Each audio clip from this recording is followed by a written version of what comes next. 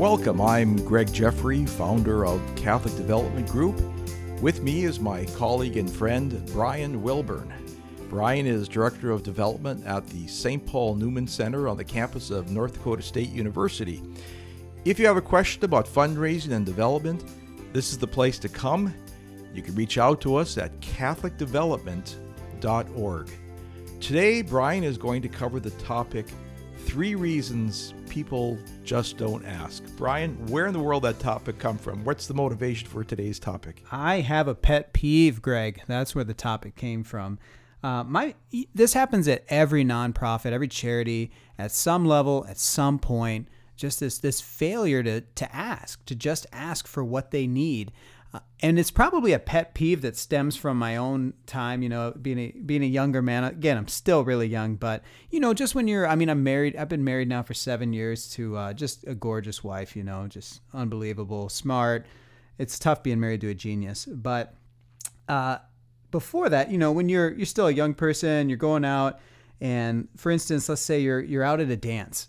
And when you're at that dance, I always see these girls along the wall, right? And the guys are along the wall, and all of a sudden the guys, they're trying to muster up the courage to go ask that girl to dance. And they're like, oh, no, not yet. Okay. And then all of a sudden, what happens? Before they get up the courage to do it, some guy comes along, asks the girl they want to ask to dance, and off they go. And it just kills me because I see this, I work at a Newman Center. I see this again and again where I'm like, dude, just ask. Go ask her. That's probably so. There. Now everyone knows my pet peeve irrationalness to it. But I think that we can distill this down to 3 top reasons that people fail to ask. And I think number 1, the fear of rejection. You've worked with a lot of charities, Greg. You ever worked with a group? You get the board together, and you just sense that they had this fear of rejection. Well, sure. It's an emotional thing. It's an emotional thing. Yeah. Well, that's basically what people are coming up against. And here's a secret out there, guys. Nobody likes rejection unless you're, sick in the head or something. I don't wake up in the morning and one day I was just like, I want to hear no today. Like, I just can't wait to have somebody reject me. Nobody thinks that. No rational person anyway. And what do you do with that though? Because you're going to hear no. If you go out and you are actually doing the things you need to do to raise the funds your charity needs, you're going to hear it. And part of it, there's no good way around it other than to say it takes time and you have to develop a bit thicker skin and realize, I think this is key here, they're not saying no to you. And that's something you have to grapple with personally, because each of us has our own past that we bring into fundraising. And at the end of the day, you can't let whatever, is in your personal, I guess, I don't know how to put that, your personal past, it doesn't matter because again, it's not about you. It's about the charity. And when somebody says no, it's just simply, there's a lot of reasons for that. It's not like, I joke with one of the guys I work with, Greg, Joe, at the Newman Center, and we'll be like, when someone says no to us, we'll be like, you know what that was? They were saying no to you. It wasn't because they didn't like our cause. They just don't like you. They don't like you. Right. Yeah. Because, it's like, of course that's not it. They're just, they're just not that into you. No, they're just not connected to the charity for whatever reason. And there's so many reasons. We can't even get into all of them. But the other thing I want to say with rejection is, what's the worst that could happen, right? Mm-hmm. If you get rejected, okay, so they say no, now what? Does life go on? Do they take your birthday away? What's going to... Nothing. No. They said no. You move on.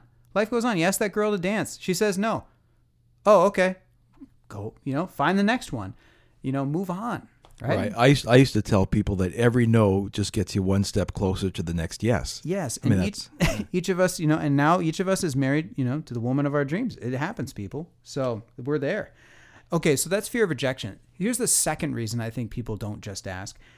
I'll call it this, forever planning.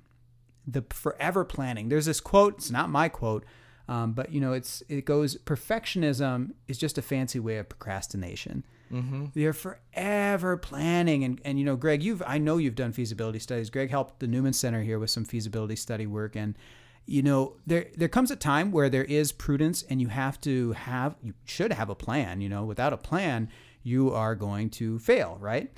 But again, another, I'm paraphrasing here, but I think it was General George Patton. He said, a good plan violently executed today is better than a perfect plan tomorrow. Mm-hmm. Stop waiting for the perfect plan. It's not going to come. At some point, you're procrastinating, and it's probably, because of reason number one, fear of rejection. And you just, we all want that perfect bulletproof proposal. Like, you need to have enough to be dangerous to get going, but then just do it, and the rest starts to come into place. I've just, and it's funny how many times I could tell you guys, like, we come up with these great proposals for, a certain meeting. You should always write. You should always have something on hand. Doesn't mean you're always going to ask in every single visit that you ever have, but you're always prepared. You're always prepared, like the Boy Scouts, right? But what was it going with this? With that, it's like, I can't tell you how many times we have had a proposal that's so well done and prepared, and things change, right? Every relationship, it's organic. It changes. And all of a sudden you realize, oh, this isn't the time to bring that out. And then we end up throwing it away, right? So it's right. So all that time and effort is wasted. Yeah. So the first reason people don't ask, it's an emotional reason. It's a fear of rejection. Mm-hmm. The second reason is all their effort is gone towards planning, but I suspect it's put towards planning rather than executing, because once you execute, you discover whether or not your hopes and dreams will ever be a reality. I mean that's the bottom line. Is I think sometimes we don't want to pick up the phone and make the call. Rejection and that emotional feeling of rejection might be one thing, but there's also an intellectual thing, like my, I've got 6 people to ask for $1 million. I need 2 of them to say yes. If I blow this, the pressure at the top of the giving pyramid is pretty high, and so I think that kind of ties into that second reason why people plan all the time, because we want to get it perfect, because the odds are so difficult. We got to close that top gift, right? Yeah, listen to Greg, people. And it's not a formula like X amount of time spent on proposal equals greater opportunity, greater success. Yeah, you need to have a great proposal, but if you spend 6 hours on the proposal as opposed to 3 hours on the proposal, isn't necessarily going to give you that better response. If you wait just a little bit longer, they're not going to respond any differently in that cold call. A cold call is a cold call. Mm-hmm. None of us like to exactly make those, but you have to go out into the unknown. That's why that's why you gotta be bold. So number 1, fear of rejection. Number 2, forever planning. And the final, top 3 reasons. Again, this is totally scientific. I'm kidding. This is totally just, this is obviously my take on it, but this is what I've seen from my experience in fundraising. That third reason, lack of belief, Greg. Lack of belief. And I specifically mean this in the belief that we have that other people want to support at the level we hope and need them to support at. I think that we doubt that. And how does that happen? Well, I think we say things like, well, they don't want to give that kind of gift to us, and we do this before or they don't even know that much about our charity. And I find that hilarious, because your job is to help them know about your charity. Right. That's why you're going to see them. I've had that happen where we talk about, oh, they don't even know us. It's like, exactly right. But look at X donor who didn't know us before, but then they heard about it, loved it, supported it, and now they're a supporter. And so it's good to do that. It's good to go back and look at some of the people that are your best supporters and say, well, what did they know about you beforehand?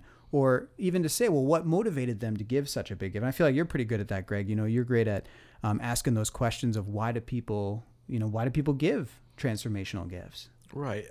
But when you believe, I suppose another word we could use for that is faith. Just having faith that I'll do my work and God will do his.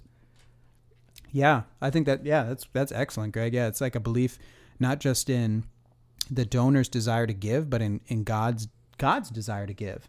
And you have to believe and have, like you said, have faith in both of those things, and believe in yourself, that you're ready to do this. Because the secret is most of us are doing it scared. Like most of us are going into it. And, I just had a real life example of this, recently where, let's see if this analogy gets me where I want to go, if it goes nowhere. But, we were in a meeting, Father Cheney and I, we had this visit. And again, it was one of these times we had this perfect proposal, and the moment came. In fact, the exact thing we wanted them to support, they were like, I love this aspect of what you guys are doing. And we were like, like salivating, right? Yeah. I can't believe it. The stars have aligned. And then something was said, in the meeting, the person we were with, they said something like, "Oh, we want to do this, but we should look to try to get a couple other people involved with X on us." And right away I knew in my gut, oh, that doesn't sound like the level that we're thinking of for the thing that they said that they loved. So I made this call, Father and I have these signals, right? You should have these signals, guys, where it's like baseball. Like abort, get out of there. Like I can't shake him. And so yeah, it's like that. And so I gave the signal, and he was like, after the meeting, he's like, "Were you trying to tell me not to do it or go for it?" And I was like, "No, you read it right. I didn't want you to go for it." And he's like, "Well, why didn't we go for it?" Because the moment came, it went, and we did give them, options for how they could support, like a naming right sheet, those kind of things. But at the end of the day, we didn't put out the proposal we thought we were going to put out. And at first we were devastated. We're like, "Oh, we missed it," right? We're like, if you go in the Bible, we're like King Saul. God was on our side, and we were just cowards. We didn't go for it. What's wrong with us? So what happened? So then I, talked to, it over with the person who's way smarter than me, my wife, right? I'm like, "I think I blew it." And she's like, "Well, what did you do?" And then she says, after hearing it, she said, "You didn't blow it." She said, like, it goes back again to, I'll say this again and again, fundraising is like relationships in a lot of ways. You don't always bring out the diamond wedding band on the first visit. And this was the first meaningful visit that we had. There have been other informal visits that,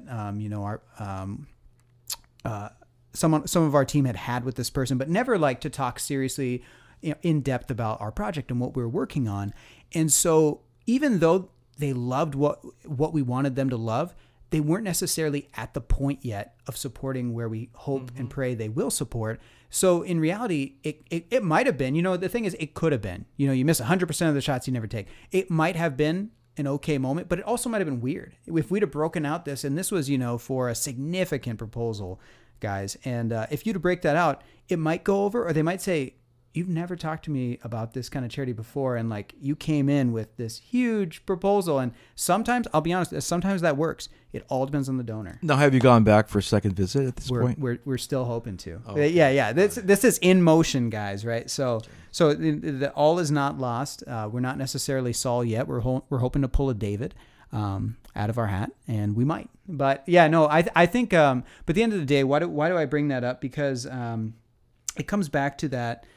What motivates you? There's a time for good prudence. But when the time is right, you need to make sure that you reject the fear of rejection, and that you accept that you don't want to be forever planning. A good plan is good enough to get you out the door and get going.